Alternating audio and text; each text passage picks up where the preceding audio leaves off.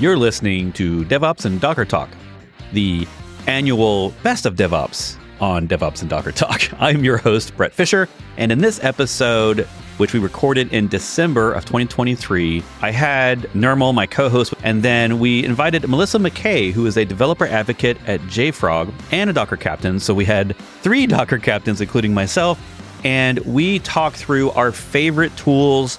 It may not even be DevOps oriented, but it just might be the things that we use every day, the things we like to use in containers and in cloud native DevOps. And we just talk about them, maybe show them a little bit, but this is just a fun episode of 3 friends talking about what they love. And I sometimes think these are the best shows because we didn't plan out this long list of each topic like it's some sort of news cycle. We just brought a favorite tool and a favorite like non-DevOpsy thing or something that we would do on our computers. So, of course, I talked about Arc Browser, which is something I've been talking about all year for 2023, and I will probably keep talking about 2024 because I think Arc Browser is a fantastic tool, and we all need an update a little bit in our browser technology, I think, at least in terms of managing the bloat of all the tabs. So I talk about that for a little bit. We talked about Dive, which is a great utility for looking into Docker images and seeing what's in them, even into containers. We talked about the theme of eBPF as a technology for accessing the Linux kernel from security, networking, and observability tools. I mentioned a new tool out of ChainGuard called DigestiBot, which I'm definitely going to be using in GitHub Actions to help automate updates for my images, especially when I pin them to a SHA hash. Anyway, we get into tons of stuff, and I loved our chat with Melissa and Nirmal. So please enjoy this now annual, since I think this is our 3rd year in a row, annual Best of DevOps for 2023. Hello. Welcome to the show, the internet. Hello, hello. Hi. Melissa, thank you so much for being here. Hey, Brett. Really, really cool to be here. Really happy to meet you too. And I'm excited to do this show with you. This is going to be fun. I'm looking forward to it. Yeah. And we're all Docker captains here. Not that that's a requirement. It just so happens that the 3 of us are in the Docker captain program. So we're fans of containers, hence this show. That's why Docker's in the name of the show, because we keep talking about it. Melissa, tell us a little bit about yourself. Where are you at today? Yeah, of course. I'm calling in from Denver, Colorado. And it's really cold here right now. So I have my lovely Christmas scarf on to keep warm. There's snow in the background. So Yeah. Well, if I were to show you my window, there'd be snow in the other background as well. Pretty cool. But it's cold enough. My car died this morning. That was not as much fun for me. But so this is the highlight of my day since I had to deal with that this morning. Staying inside? I'm so looking forward to this. I work for JFrog. I'm a developer advocate there currently. And I've been doing that for about 3 years. So that's a lot of traveling and going to conferences, speaking on various topics. And before that, though, I've been a developer for years and years and years. When I was an intern right out of college, the very first job I had was a services job. So we just basically did whatever came in the door, right? So I think my very first project was actually a Ruby on Rails project. And so I got a lot of experience with different stuff. And I got to work in C# for a while. My, first coding was C++, so way back then. And then, of course, Java came into play. So I became a Java champion a couple of years ago. That's been exciting. Great community of people. Really, really love all of them. So yeah, that's more about me.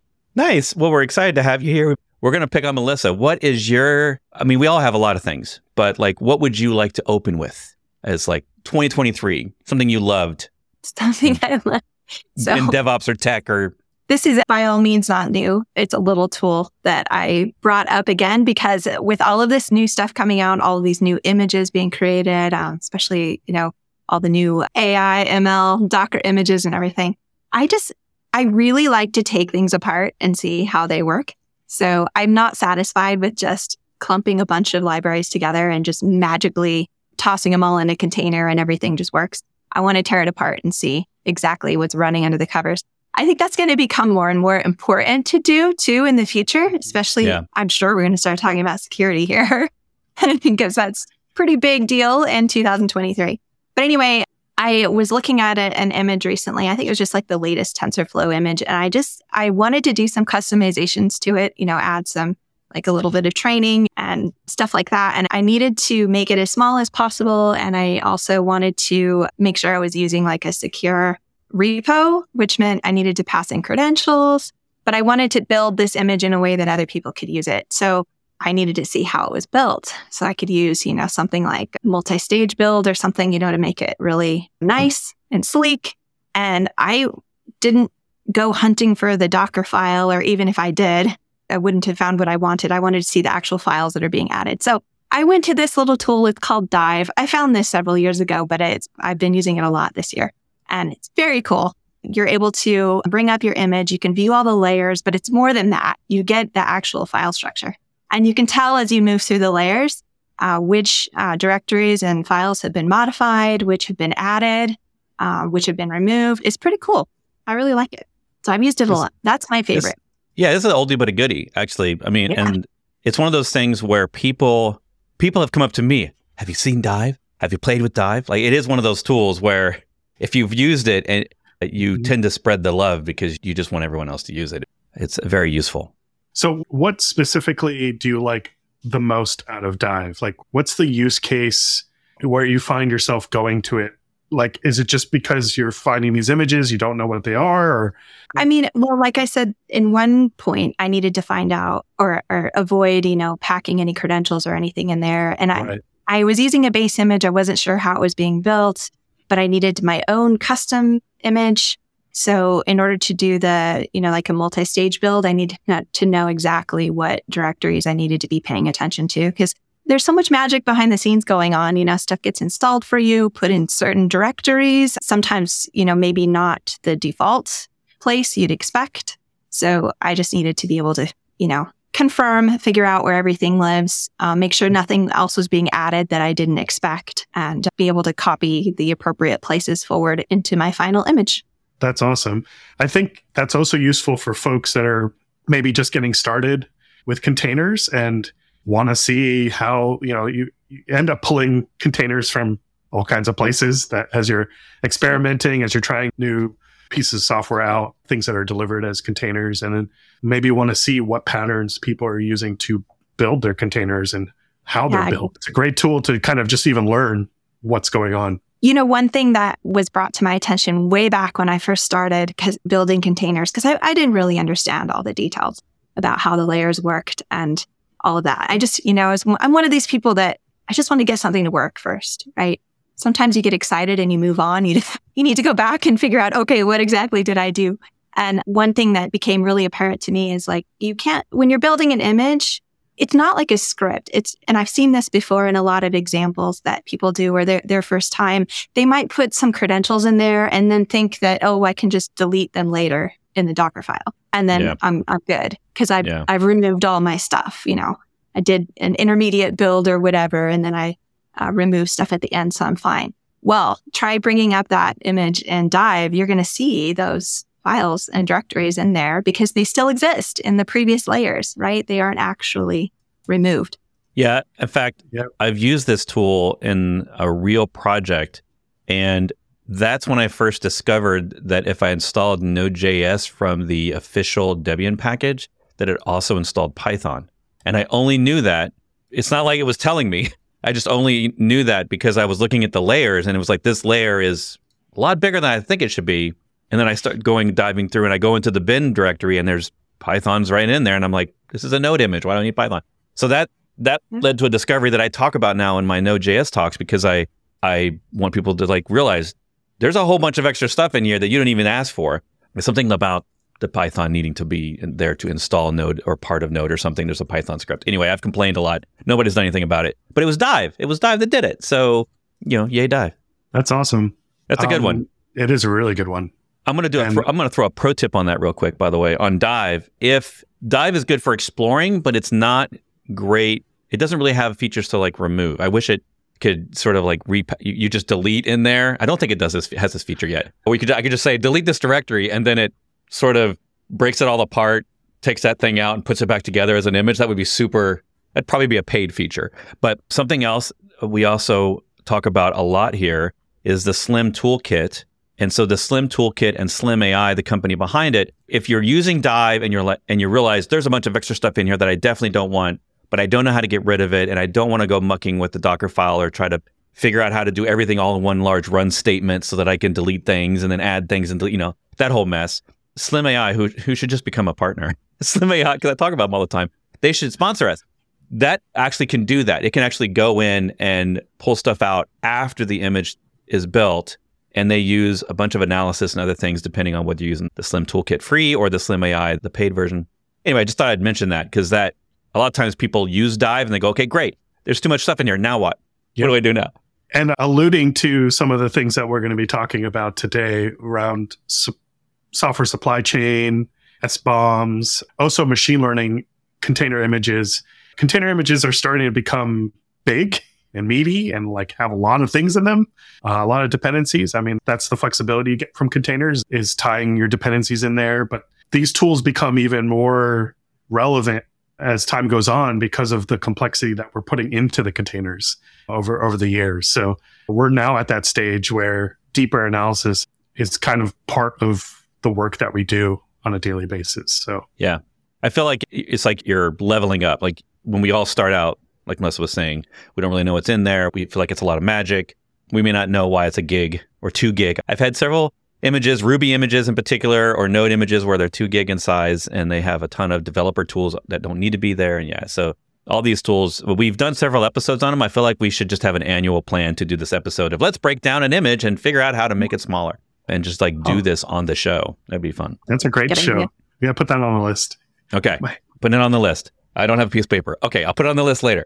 Nirmal, what do you have a pick or a topic for 2023 that's like, I feel like there's so many ways we could slice this. We could say your favorite tool. We could say, what do you think won in DevOps in 2023? Like what tool or thing captured our imagination? Of course, again, can't just say AI, but whatever your definition is of the thing that you would like to throw into the hat into the ring for 2023. Yeah, thank you. Such a tough question.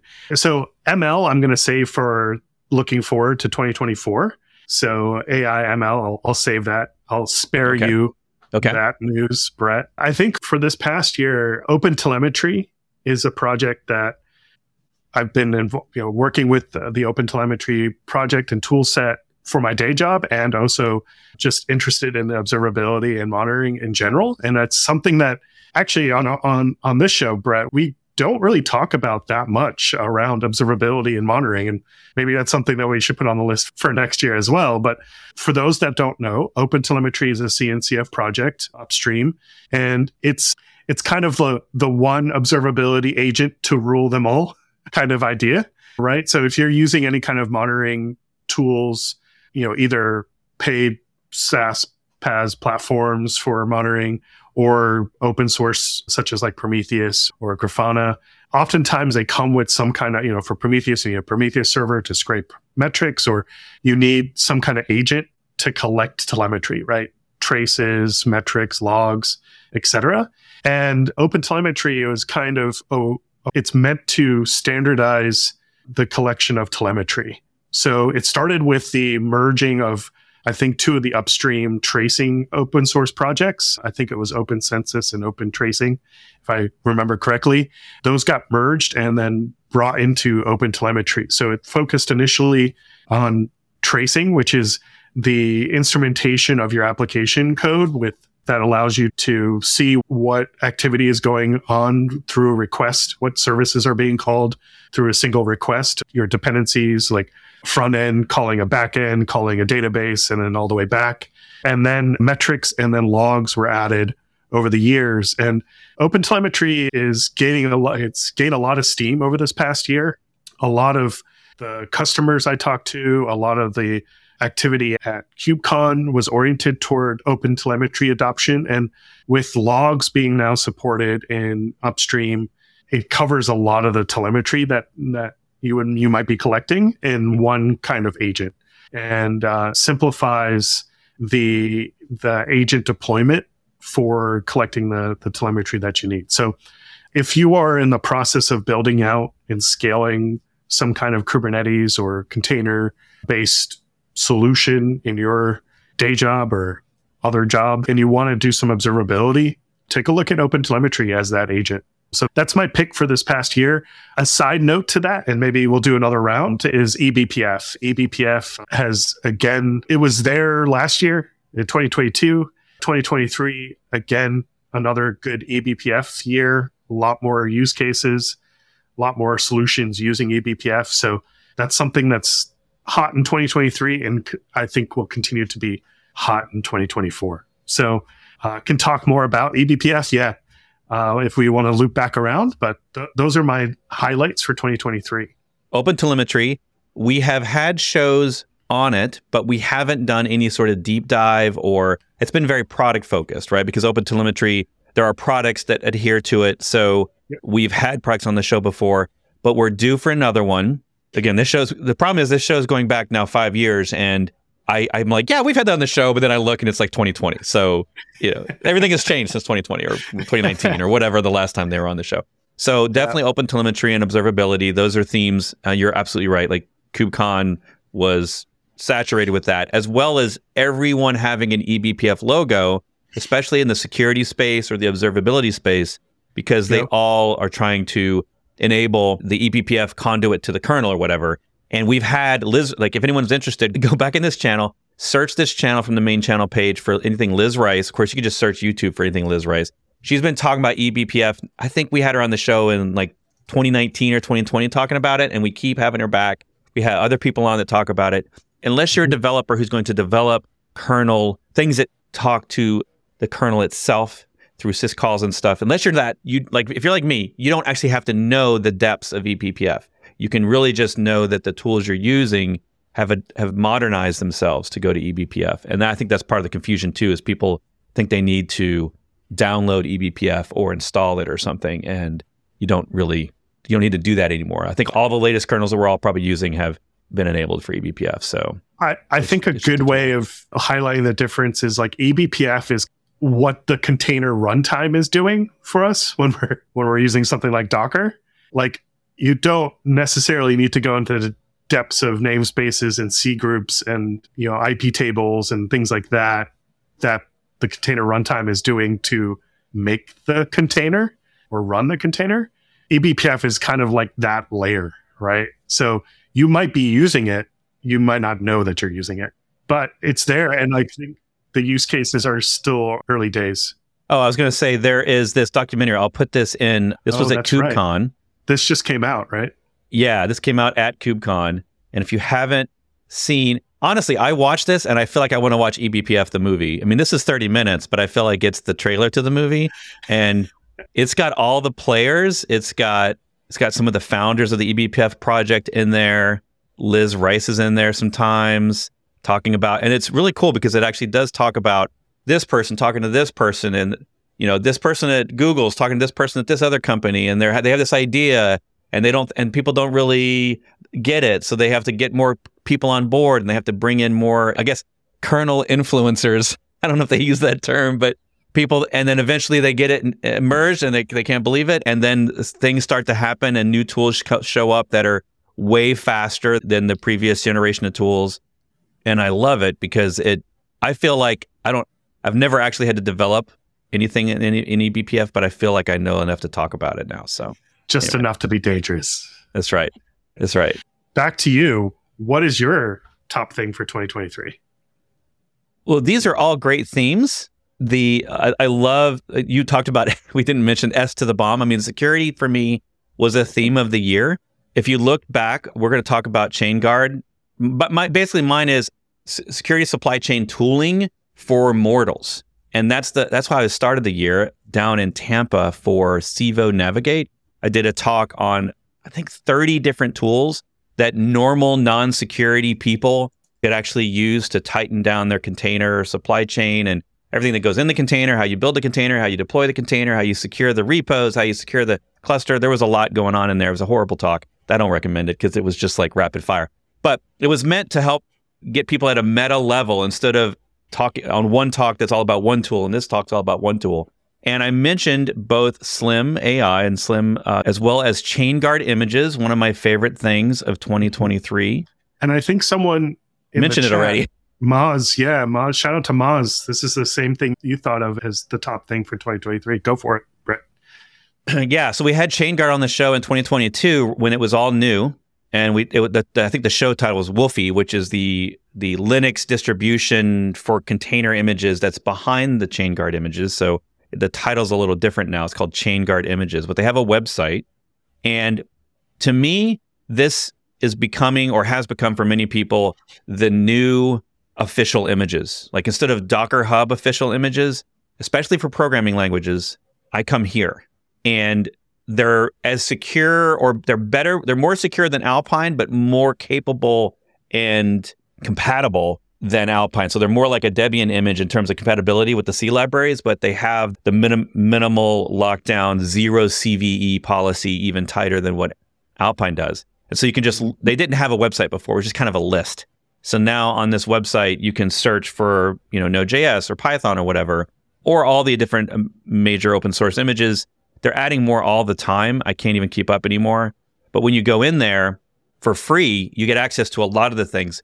If you want to do certain things like pin to a tag and be certain that tag will stay the same over time or will be updated and always available or whatever, there's certain things that you have to pay for, but you get a lot for free out of it, out of their image distribution. Because essentially what you're doing is using this instead of Docker Hub. And if you just jump in and say, I want to use Python, you can see how to run them. You can see what's in them. You can see all the tags. So it's becoming a really useful resource for anyone who's using official images from Docker Hub, and they maybe have heard me complain about Alpine, so they're scared of Alpine images, which I'm not always a fan. And they know they have a lot of vulnerabilities in their images, and they want to secure down their images to zero CVEs. ChainGuard images is the way to do that. The other thing just related to that I'll throw in there, this is actually a pretty slick tool. I haven't even used it yet, but I'm already advocating for it.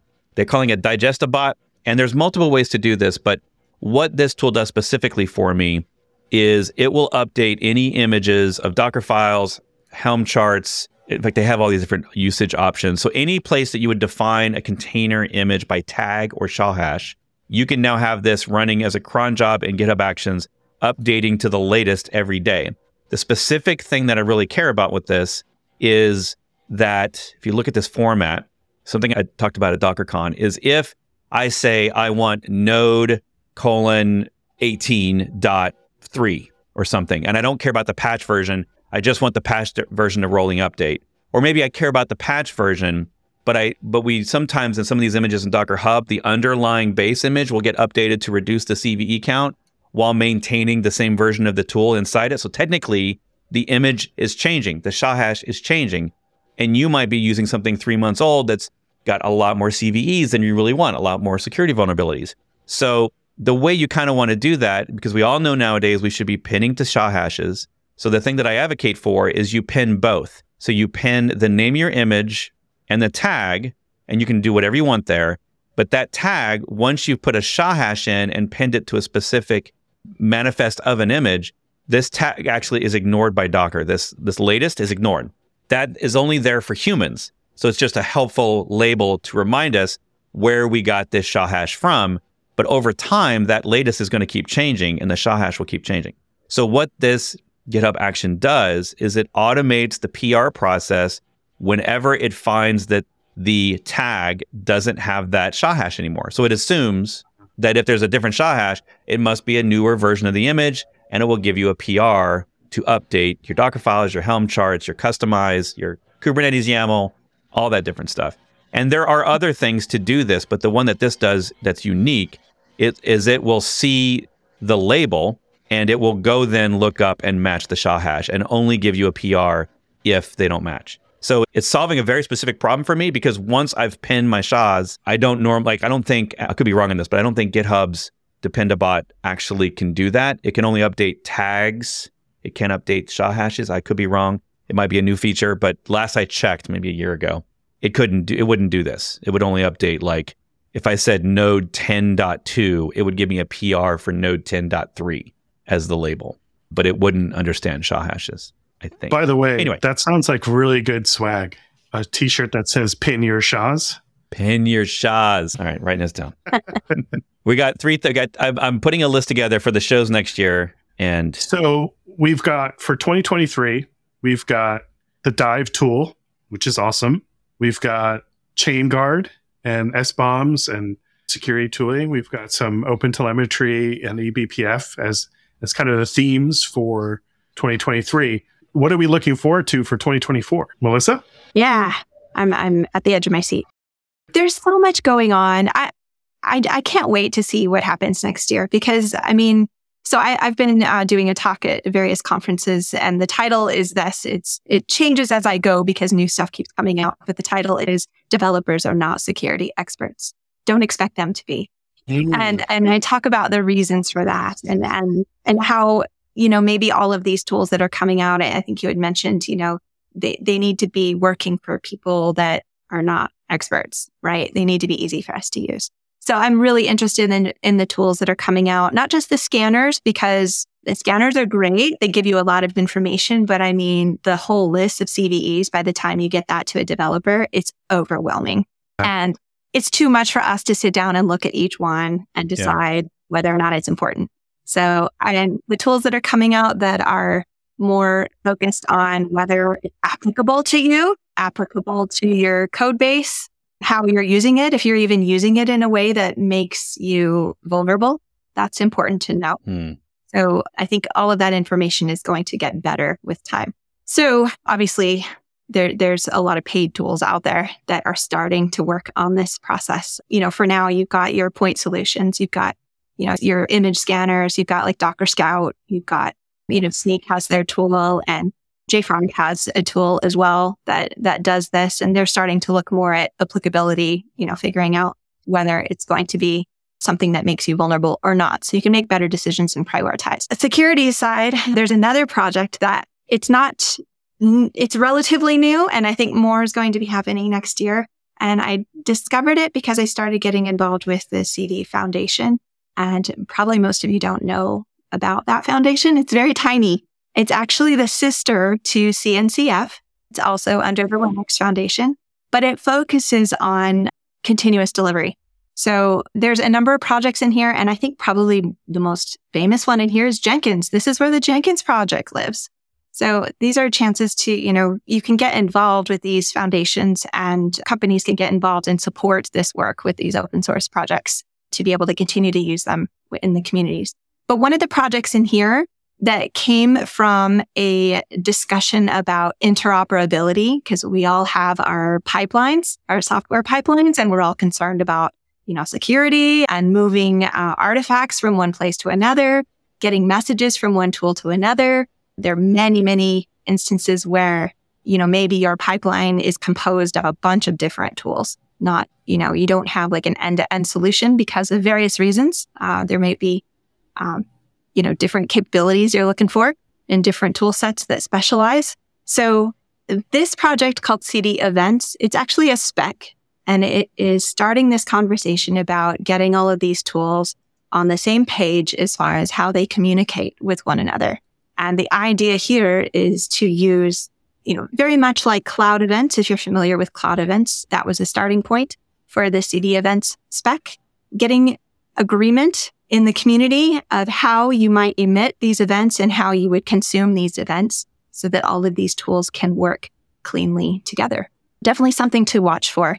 Some, stuff going on in 2024. I didn't realize the CD Foundation had this landscape. Yes. I use things a lot because if you look at the CNCF landscape, it's, huge, right? And this one is much smaller, very focused on certain capabilities. Still a lot, though. So this is cdevents.dev. I haven't heard of this. It's actually new. I'm excited. I did not realize this existed. Yeah, they have on the CD Foundation website, there's a calendar, community calendar, and you can actually join the public events that are displayed there. And so there's a group that works with CD events. Oh, yeah. Okay. So I put the link in there, cd.foundation, and there's a community calendar. It just takes you right to a Google Calendar. And there's several other people in our community that are posting on Twitter about stuff that they're working on with CD Foundation, putting out blog posts. You can actually be like a CD Foundation ambassador or captain or something, if I remember correctly. That I'm not sure about. I know we have an ambassador program. It's very similar to the ambassador program. Yeah, so you could be Java Docker Captain CD Ambassador, Right. and all the other titles. That sounds amazing. Not confusing at all. Yeah, I've been watching these people for a while. There's actually a newsletter, I believe, that I get. It may actually just be from one of the ambassadors, but there's a lot going on here. And there's, like you said, there's a lot of projects. Their project page doesn't seem to want to load for me. So, but the landscape does. And there's a lot going on there. There's a lot of projects. So we've already had a vote for Argo CD. Of course, that's my vote for how to deploy in Kubernetes. But we don't always deploy to Kubernetes, and we can't always use something like Argo. So, for example, if you don't have access to Git from inside your clusters, you can't yet use Argo unless you use the image updater, which not everybody wants to use. But this is actually cool. I didn't realize that maybe the landscape itself is maybe an open source project. Of course, that makes sense. If it's CNCF, it's open source. And so they're using it themselves, and it's not quite as busy. So it's nice. All right, that's 2024. I +1 to you, to your theme, Melissa. I think CI, CD, the pre-git commit phase of development is going to have a lot of action and activity next year. It's starting to ramp up this year. We had Dagger on earlier or just a few weeks ago, and kind of, the recent announcements around Atomic Jar and Test Container, some of that activity around developer-focused, inner loop, pre-git commit.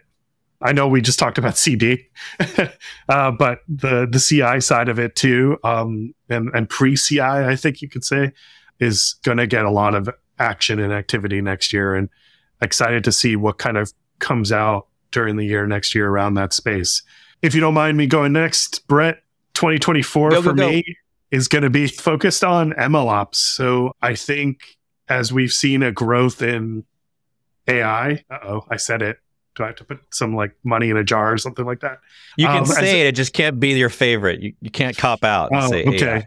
AI. AI is not my favorite, but robots, remember who your friends are in the future. Be kind to your AI robots. I think of machine learning operations. So MLOps is kind of like DevOps applied to machine learning workloads, both on a training and serving side, and data processing training, testing of machine learning models, deploying them, serving them, inference, fine tuning, all those kind of things that are around machine learning operations. I'm very curious to our audience. I would love to see some comments if this is something that you're seeing an interest in, or maybe upskilling around machine learning, just because of the intersection of machine learning with a lot of the products that and services that we're supporting these days and building. And that request coming from folks like data scientists, machine learning engineers, product managers asking to integrate machine learning features into the applications and systems that we support. So to me, 2024 is going to be a continuation of the maturity of MLOps tools as it pertains to Kubernetes, cloud, containers, etc. Containers are the foundational part of machine learning ops, right? So we're seeing a lot of the machine learning workloads, both on the training side and on the inference side, utilizing containers as that interoperability, as that thing that gets moved around, which is awesome. But machine learning workloads are bigger, right? Like these models are huge. I know we used to talk about Windows containers being really big and kind of hand waving. It's okay. We can do containers with 40 gig images, but now that's becoming more and more likely with these machine learning workloads. So I'm going to do a shout out for the Ray framework. That's something that I'm looking into and interested in. I think we're going to see more of these MLOps and distributed frameworks for doing distributed training, distributed inference, squeezing the most out of the compute that we have and these expensive, GPUs and other technologies that we want to use for machine learning, getting the most out of them. But that's my theme for next year. I think we're going to see more and more of these machine learning workloads in the DevOps, Docker, container, Kubernetes world that we inhabit. So, Brett, I think next year we're going to try to tackle some of these topics and learn together around them. We definitely have not. I can say this confidently. We have not had an MLOps episode. Yes. It's the one thing it's we definitely have thrown that word around, but not had a show on it. In fact, I was just looking at all the times that Docker on their own blog has mentioned MLOps, because a lot of times I don't think of Docker or as a container as like solving my MLOps problems or working on it or whatever. But Docker's been talking increasingly about it more this year. And they're probably going to talk about it even more next year. Yeah. And to that point, I know you've had some of the folks from Olama on your show before, and they were at DockerCon. I'm going to shout out to Olama as well. I've been using that tool to use some machine learning models locally on my MacBook Pro. And I'm really liking that tool. It makes it really easy to download a model and have it up and running in a usable way locally, and kind of just helps kick the tires on different models as we're learning how to use these new technologies in our world, right? So I think we're going to see a lot more of these kind of things too next year, and both on the MLOps side, right, to get to the point where you have a machine learning model, and then also tools to use machine learning models, pre-trained and fine-tuning them and making them our own. So excited to see where that world goes next year. Yeah, I'm glad you mentioned Olama. We're planning a show for them next year. Docker announced it at DockerCon as they partnered with Olama and a couple other tools to create sort of a AI/ML toolkit kind of thing for Docker desktop. So there are sessions, I think, or videos from DockerCon. But they don't just have great software, but Olama also has great stickers and images. Like you can actually get these stickers if you go to the conferences. Olama sticker is the best. Yeah, we'll have Matt Williams on the show for sure. Back on the show. He was on a lot this year before they invented Olama. And now that he's been too busy since Olama to come back on the show.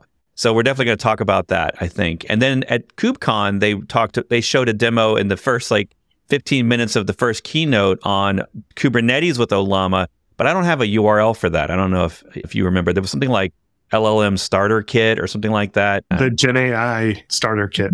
Yeah. Which I think had Olama, LangChain, Docker Desktop, and something else. The vector database. Neo4j. Oh, yeah. Yeah, Neo4j, I think. That's I should have known that their booth was right next to mine. Perfect. We're good friends with Neo4j. Yeah, so I think that's going to be another thing for 2024 is Neo4j, vector databases. It seems like with machine learning, data processing, I think we can no longer say only do stateless on Kubernetes. Stateful workloads are starting to dominate the Kubernetes landscape. So yeah, that's now a thing, and we're going to have to deal with it. I'm going to rapid fire some of these questions. You show how to use WASM, definitely WebAssembly, cloud native WebAssembly. You heard me talk about it on a recent podcast. Nirmal and I talked about it at KubeCon with Nigel Poulton, who's one of the Docker captains that's trying to be our conduit to what's happening in WASM for cloud native. I'm calling it cloud native WASM. I don't know if that's the real term yet, but we're calling basically when you want to run WebAssembly apps on servers, not in browsers, but on servers in Kubernetes, I'm calling that cloud native WASM. So we had a show on that a year ago. I don't feel like a terrible amount has changed in terms of people that are operating Kubernetes and stuff. We've got maybe a few more runtimes out there that are more popular or that work with Kubernetes, but I'm not a developer I've run build tools that turned it into WebAssembly, but I am not a WebAssembly expert. So we'll have to dive more into that once we see some new capabilities. I just realized, by the way, we need to do that Inspector Gadget show next year. So we learned about this tool at KubeCon, great name, Inspector Gadget, which is eBPF. It's Ops. To me, it's like Argo CD for eBPF tools. I'm not sure how to describe it, but it's a deployment and management tool. Why don't we bring them on and we can learn what it is? Yeah. So we're going to do that. I got to write this down. It's Inspector Gadget with a K. There we go. So that one, we're going to have them on. They don't know it yet. We actually asked for someone to be on the show, but we don't have a date set, but we're going to have them on the show to talk about this because the operator in me is always excited when we have a new technology that we can possibly run in containers. And in this case, because it has to have so many additional security parameters around it, more access to the kernel than maybe your default app, it does require special handling. And up until now, we've had to fall back to old legacy tooling for managing all this in your clusters. And this is trying to solve that. It's a great idea. It's not really a standard yet. They're just trying to make a consensus around how we all manage our eBPF tooling. And it's a pretty cool idea. So we'll have to have them on the show. Well, I'm going to throw out a wild card for me. I'm not going to talk about what I'm looking forward to in terms of developer or DevOps tooling, I'm just going to mention a consumer app that I'm very excited about for being a DevOps person, engineer, someone who has to work in tech in a browser all day. And that's just going to be the browser I'm using. I haven't had a whole show on this, but I mention it every once in a while. And people go, yeah, I've heard about this browser, but I haven't tried it. Well, Arc is out. It's now 1.0. Anyone can download it. And they just started accepting Windows people, which we've all been waiting for. And arc.net, I will send you all there. I get nothing. I don't think I get anything for sharing an invite code, but maybe I'll see if I can. There's a special invite code. Brett, I've never heard you mention this browser before. What do you most like about it? So real quick, Arc browser, why do we care? Like, we've all had Chrome for 20 years and we've all tried to change. I used to use Firefox. I was using Mozilla before that, Navigator before that. I mean, if you go back in the 90s, I haven't changed my default browser. I don't know about either one of you. I've tried to change to Safari several times. In the last few years, I've tried to change back to Firefox, and it's a struggle bus. There's various incompatibilities, extensions. Not everything works right, or if there's compatibility with websites because we have an imperfect internet. And Arc takes the Chrome engine, Chromium, and they wrap it in a brand new UI that will sync all your tabs across all your devices. But that's just the entry point. That's what gets you in the door, and you're like, oh, cool. So it does like everything else. Well, I used to use Chrome bookmark tabs, or whatever you want to call those, pin tabs. And I always thought they kind of sucked. So each one of my spaces has all my tabs for that particular project or topic. So if I'm doing my business admin and I need to go over to my wish list for Christmas, or searching why my new Xbox power cord is loose, that's over here and it's a different color, and I do my admin stuff. And if I swipe, I go to another space, and this is my company, my email, my course management. So you can imagine all the different parts of your life, and all these things are synced to your phone. They're coming to Windows, so it'll sync across it, and it's near instant sync. Plus, it's a wonderful UI. It's got the best UI. Very minimal, even more minimal than Chrome. And the thing I'm excited about for 2024 is the fact that there are now a ton of AI features in it, including, and you've been seeing these throughout the show, everything you do in this browser is via the little pop-up. And you can search anything here, including, how do I install Olama? I can ask ChatGPT straight from the browser search bar. That's built in. So it's going to give me, it's actually going to tell me something. I was afraid it was going to say, I don't know about it yet. It's too soon. So it's got AI features built in. If I'm looking at search, so if I go to Google, I just search up, how do I fix my power cord problem? When I hover over any link, it gives me an AI summary, including images, if necessary, of that without having to go there. Wow. So any link on any web page is instantly summarizable, if that's a thing, summarizable. If I search a page and it finds nothing, I can ask the AI about the content on the page, and it will. So if I don't want to read the page, I can just ask it to summarize while I'm on the page, and it will do it. And it's got all these extra little features. If you go into Max, these are all free, by the way. I can have it automatically rename tabs to what the AI thinks the tab title should be. It can rename my downloads to be what it thinks is what it looks in the file, summarizes the file in the title of the file name. These are things you didn't know you needed in a browser. And it's got, every month they feel like they're releasing more AI features. So it's my new favorite. It's been my default browser since the beginning of the year. I've said it. I'm done. Go get Arc. I think you should approach Arc browser. Yeah. Like have them on the show, talk about the engineering side. There you go. You had me at that tab organization. I mean, I'm one of those that has multiple windows open with a gazillion tabs in each, and I don't want to close any of them because I need them. Yep. But you don't want them sitting there. You don't want them minified or something. Exactly. Yeah. And I'm very much that way. I love the Safari tab syncing they did a couple years ago, but it was still Safari. And this, because it's Chromium, it runs all the extensions. It does everything that you need out of Chrome. But their attitude as a company is sort of, they want to get us away from using Google as our central point of going to the internet and being served ads and shopping links all the time. And they're very privacy focused, even though they don't claim this as like a privacy browser. So they're very much not wanting Google to, like there's they don't want necessarily the bad rep that Chrome has had in the past. And if people are interested more about how the company works, it's called the Browser Company of New York, which is an amazing company name. But over on YouTube, if you want to learn more about them, they have a channel and they will put like portions of their board meetings on here. They are a very open and young company, a startup in San Francisco, but also based in New York City. And they have great videos. One of the coolest things they do is they have the engineers that make a feature for the browser come in and do a little video on making of the feature for the browser. They're also porting the Swift language to Windows so that they can make this browser, which is traditionally on Mac, using the Swift language, which is fast and has great UI.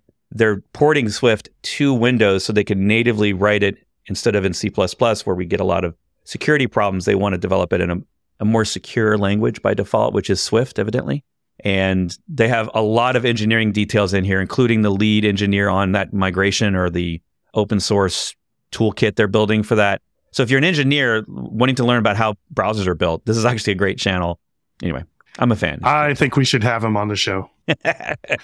Yeah. What is it like? What is I would love to talk about the CI/CD of that. Like you're making a browser. We've all got to download it. You're shipping every week. They also ship update videos and amazing READMEs with it every week. So they've got a really unique delivery pipeline for how we all get updates on Mac. Yeah, that would be interesting. I'd be interested in watching that one. All right. Before we wrap this up, do you have a last late entry thing for 2024? Another thing that didn't make the list? I'm just going to shout out to my mom. Hello, Mom.